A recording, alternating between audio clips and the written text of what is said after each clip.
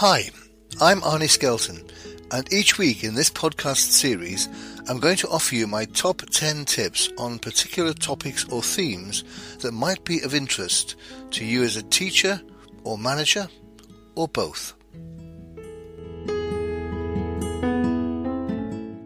Hi, and welcome to this week's podcast, which is all about coaching models. So I'm hoping it's of interest to anyone who wants to have a go at coaching but needs some kind of structure to help them work their way through the coaching conversation. So this week I'm going to look at 10 different models or structures for coaching. And the 10 are Bandar, Scope, Grow, Opera, AUCCC, Maslow's Hierarchy of Needs, RAC, Logical Levels, Kolb's Learning Cycle, and Motivational Interviewing. So in each of those 10 models, I'll take you through what the models are, each of the components of that model, and say something briefly about the context within which that particular model might work. Okay, so tip number 1, the first coaching model is Bandar, and that's spelt B-A-N-D-A. And the letters stand for benchmark, aim, need, difficulty, and action. So in this model, you firstly start by identifying where the other person, the individual being coached, is, and that's the benchmark. So where are they now? Aim means where do they want to be? Follow that. Between A and B, you will get the gap that individual is working on. The difference between the benchmark, where they are now, and the aim of where they want to be. So that establishes the gap. Need is really a simple, what do they need to close that gap? Those first 3 letters, B-A-N, are relatively easy and straightforward to establish. Where are they now? Where do they want to be? And what do they need to close the gap? The 4th letter is the one that's really important, difficulty. And that can be summarized in 3 words. What's stopping you? You know what the gap is, you know what you need to do to close that gap. What's stopping you? Why isn't it happening? And that's because most people struggle with the difficulty. There's usually some kind of block or barrier to the person progressing. So focus on the D stage, the difficulty. What's the barrier? What's the block? And work hard to see if you can identify, then remove that block. Once you've identified what the block or blocks are and what might be needed to get past those blocks, then A stands for action. What do you need to do to tackle that block? So the action is focused on removing the block, not on achieving the goal. So that's Bandar. Benchmark, aim, need, difficulty, and action. The second model is Scope, S-C-O-P-E, and the letters stand for symptom, cause, options, preference, and execute. So symptom, what's the evidence that a problem or an issue exists? Can you produce the evidence of what's wrong? C is for cause. So what's bringing that problem about? What's the reason? Why is it happening? So look for the cause. Once you've identified the symptom and the cause, which is what's happening at now and why, look for the options. How do you want to move it forward? For each option, identify the pros and cons of taking that option. And once you've analysed the options, the P stands for preference. Which of those options do you prefer? And once you've decided which of those options you prefer, then execute. Put that preference into action. So, symptom, cause, option, preference, and execute. That's Scope, which is model number 2. Model number 3 is Grow. This is quite a familiar model for most people who work with coaching, and it's a straightforward model that stands for goal, reality, options, and way forward. my own version of way forward is where to from here. It doesn't really matter. Goal, reality, options, and way forward. So a goal, that's what you want to achieve. What's your purpose or objective? R for reality, which is what's currently happening. So where are we at the moment? Reality. O is for options. What are the options for moving from reality to goal? And way forward is what's the specific steps to take, which in many other ways is an action plan. So goal, reality, options, and way forward. That's the GROW model, which is model number 3. Model number 4 is OPERA. OPERA. And those letters stand for observe, provide feedback, experiment, review, and action. In this particular approach, the aim of the coach is to get the individual doing something which they can then observe as coach, provide feedback, and suggest they have other ways of doing what they currently do. So the first step is O for observe. Observe what the current situation is and what the individual does to handle that situation. Let's suppose, for example, it was managing a difficult conversation. So the first step for the coach would be to observe the individual managing such a conversation.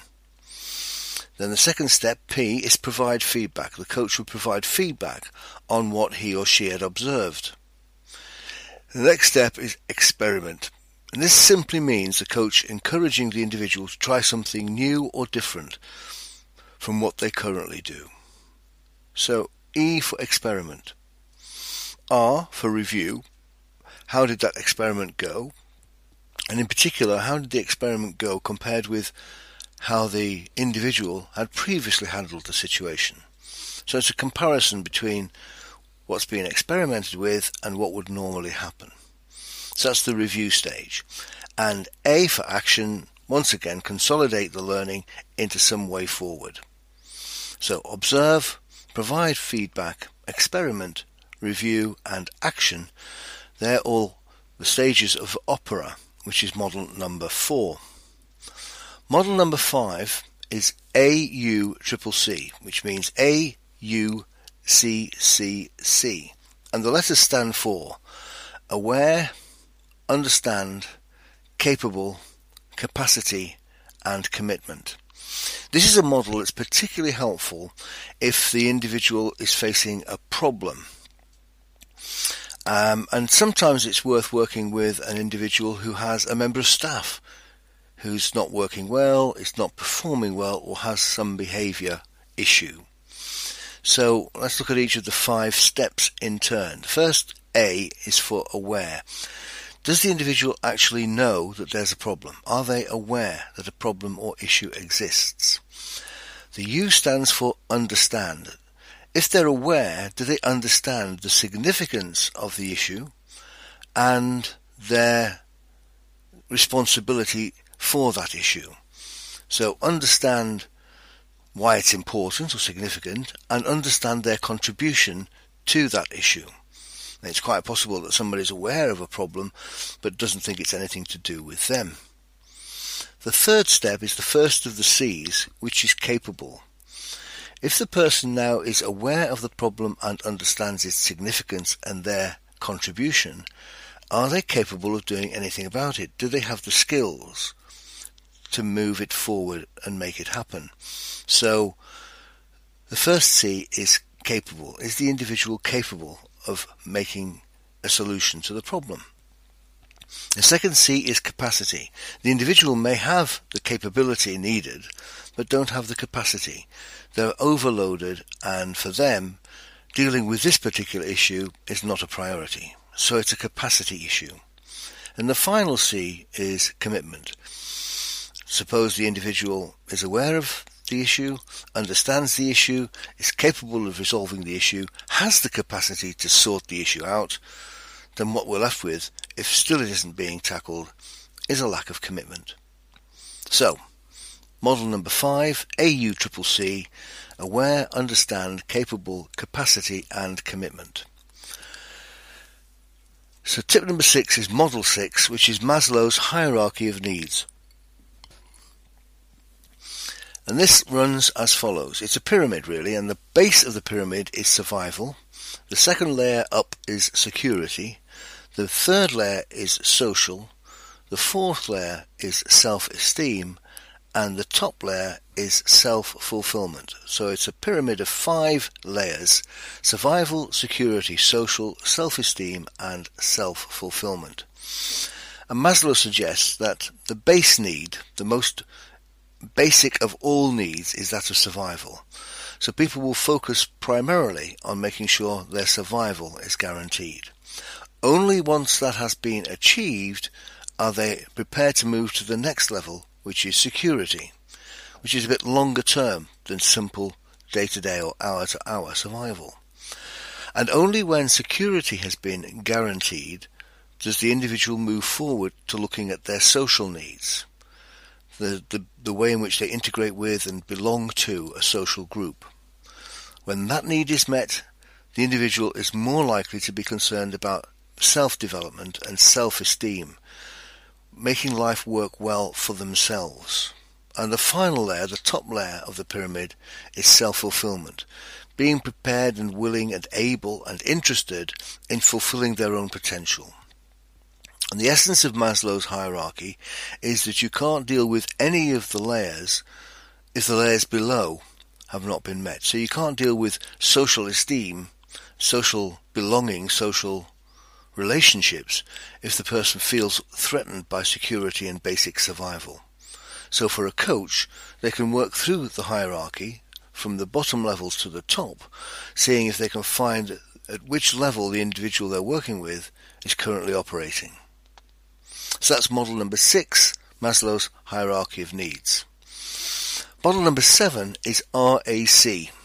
It's a timeline model where the coach would focus on different times that are relevant to the individual they're working with, because the RAC letters stand for reason, activity and consequence. RAC, reason, activity and consequence. Sometimes what the individual needs to do is to describe what's currently happening and be focused on that. Often they will talk quite extensively about the current situation, the problem, the difficulty that presents itself in the here and now.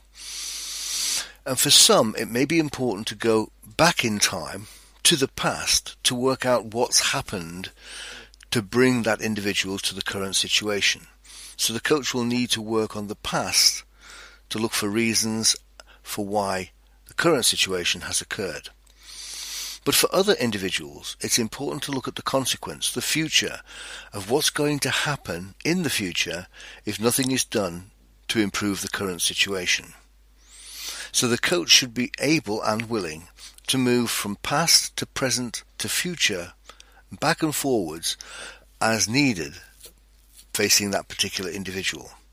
So the 7th model is RAC, reason, activity and consequence, essentially a timeline model where the coach may look at the past, the present or the future according to the situation and preferences faced by the individual. Tip number 8, model number 8, is logical levels. Again, it's a pyramid, starting at the base level and moving to the top. And the 6 levels in this model are, starting at the base, environment, behavior, skills, values and emotions, identity, and purpose.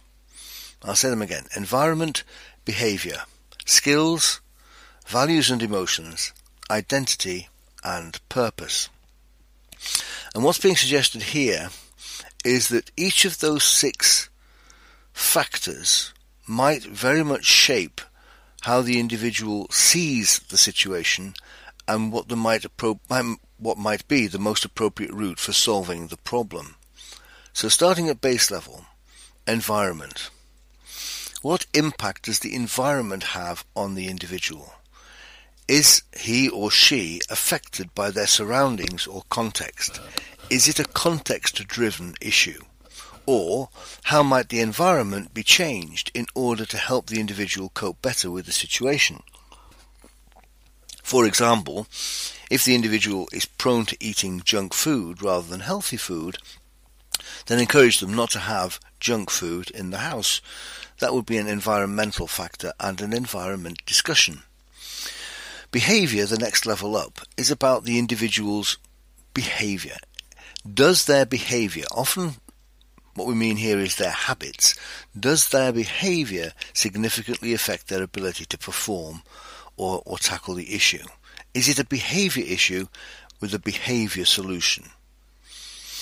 The third level is skills.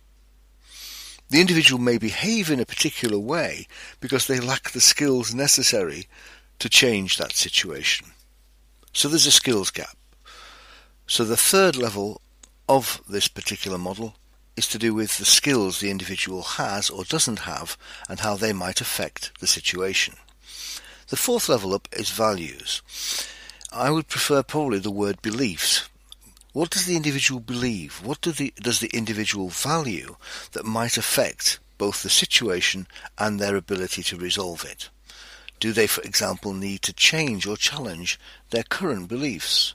Do they have a presupposition or a presumption of the way the world is that is blocking them from making progress? So it's worth examining at this level the individual's values, emotions and beliefs. Fifthly, identity.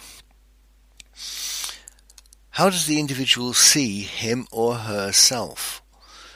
It's really an issue of ownership, I think. If the individual is disassociated from the problem, sees the problem as being external to them, lying somewhere out there and not connected to them, then they're going to struggle to take any action directly to solve the problem.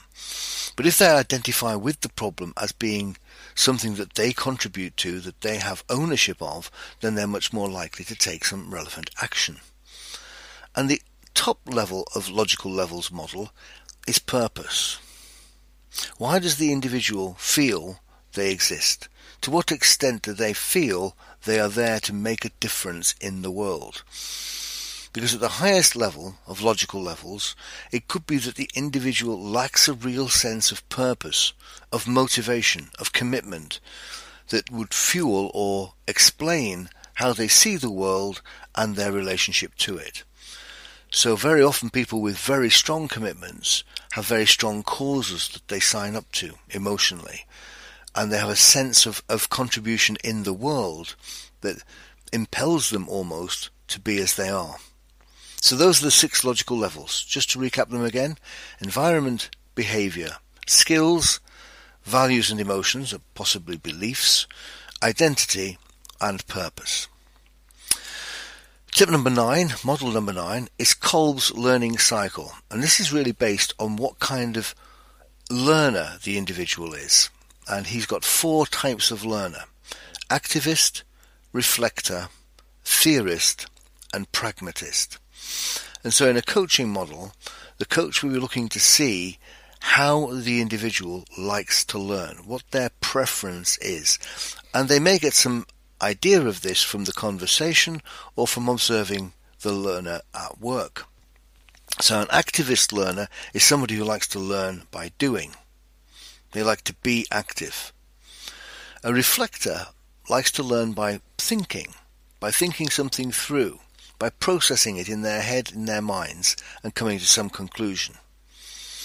The theorist very often likes concepts or models, very much what we're doing today. That would suit the theorist, some kind of construct or model or framework that they can use to apply against ongoing reality. So how does what's happening look against the scope model or the AUCCC model? So a theorist likes to have some conceptual approach to how to learn. And the pragmatist is less concerned about the process than the outcome. What works? So rather than, if you like, learn something, they'd look it up if that works, or they'd ask somebody if that works. So a pragmatist is very functional, very instrumental. They just want to know what works, what gets them to the solution quickest. That's the pragmatist. And Kolb says two things really. One, that each of us has a different priority or blend of these four approaches: activist, reflector, theorist or pragmatist, and that much learning takes place as a cycle of those four. So starting at the top at 12 o'clock on a clock face and moving clockwise round, then you start by doing something, reflecting on how that went, checking how it went against the model of how you would like it to have gone, and then changing something in order to make it work better. So do something, reflect on it, check it against some kind of framework or model, and adapt and adjust to make it better. That's Kolb's learning cycle. Tip number 9, model number 9. And finally, motivational interviewing. Tip number 10, model number 10. This is quite a technical model, and it's really about individuals who just aren't good at making progress, who, if you like, are habitually failing and might have some kind of dependency on the situation that's difficult to break. So motivational interviewing tends to be used with drug or alcohol or some other behavior that is a dependency relationship where the individual finds it really difficult to break any dominant habit. And the 6 stages of motivational interviewing are pre-contemplation, contemplation, preparation, action, maintenance, and relapse. And I think it's the last 2 elements that are different in this particular model from many of the models we've already discussed. So let's look at each in turn. Pre-contemplation is what's the situation, what's the issue, what's the symptom, if you like, that exists before any intervention is made to tackle it. So what's the current state of play before the individual gets to look at it and think about changing it? So where are we now? That's pre-contemplation. The second step is contemplation, helping the individual look at the situation and see what they think of it, what they want to do about it, and how they may want to do something about it. So step 3 is preparation. Having considered and looked at the situation, what's the best way forward? That's preparation. What are the priorities? What are their preferences? So what are they prepared to do to make a difference, to change? Step 4 is action. So that's common to many of the models. What action will the individual take to put their preferred way into action, into progress? So far so good, so normal. Step 5 is maintenance. And here's the difference. This model assumes, and I think quite correctly, that most people who are habitually stuck in a particular way of behaving or acting will not change easily. It's no good saying, well, there's the action plan, go ahead and put it into place. The action needs to be maintained. So what steps need to be taken to support the action, to keep it going? So there needs to be, if you like, a maintenance plan, not just an action plan. And the 6th step is relapse. This model allows or has the assumption that the individual will falter, will fall or fail, will go backwards, that it's not likely that the individual will progress in a straight line from where they are now to where they want to be. There will be relapse, and so there needs to be strategies that anticipate that relapse and accommodate it. So that's the motivational interviewing model. To summarize it again: pre-contemplation, contemplation, preparation, action, maintenance, and relapse. And that's it. Those are my top 10 tips of coaching models that have grown up over the years to help coaches work through a conversation with their individual. To summarize them again: coaching model 1, Banda; model 2, Scope; model 3, Grow; model 4, Opera; model 5, AUCCC; model 6, Maslow's Hierarchy of Needs; model 7, RAC, a timeline model; Model 8, Logical Levels, Model 9, Kolb's Learning Cycle, and Model 10, Motivational Interviewing. And just as a way of wrapping up this particular section, I found it really, really helpful as an experienced coach now to have had these models installed in my thinking. I never use any one of them in a kind of structured, conscious, step-by-step way. I think I may have done perhaps in my early days. Now they're all just tools in the toolkit, and I may find myself using parts of any one of those models at different times with different individuals. So don't become a slave to any of the models. If you're inexperienced, it can help choosing one or perhaps feeling comfortable with one as a way of starting coaching conversations. But over time, the more of these models you have and can access, the richer your conversation is likely to be. So that's it for this week. Thanks for listening. Bye.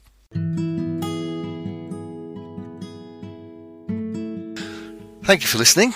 If you've enjoyed this podcast, make sure you subscribe. You will still get the podcast for free, but you will also get an alert to let you know when the next podcast is available. And please recommend the podcast to anyone else you think might like it and benefit from it.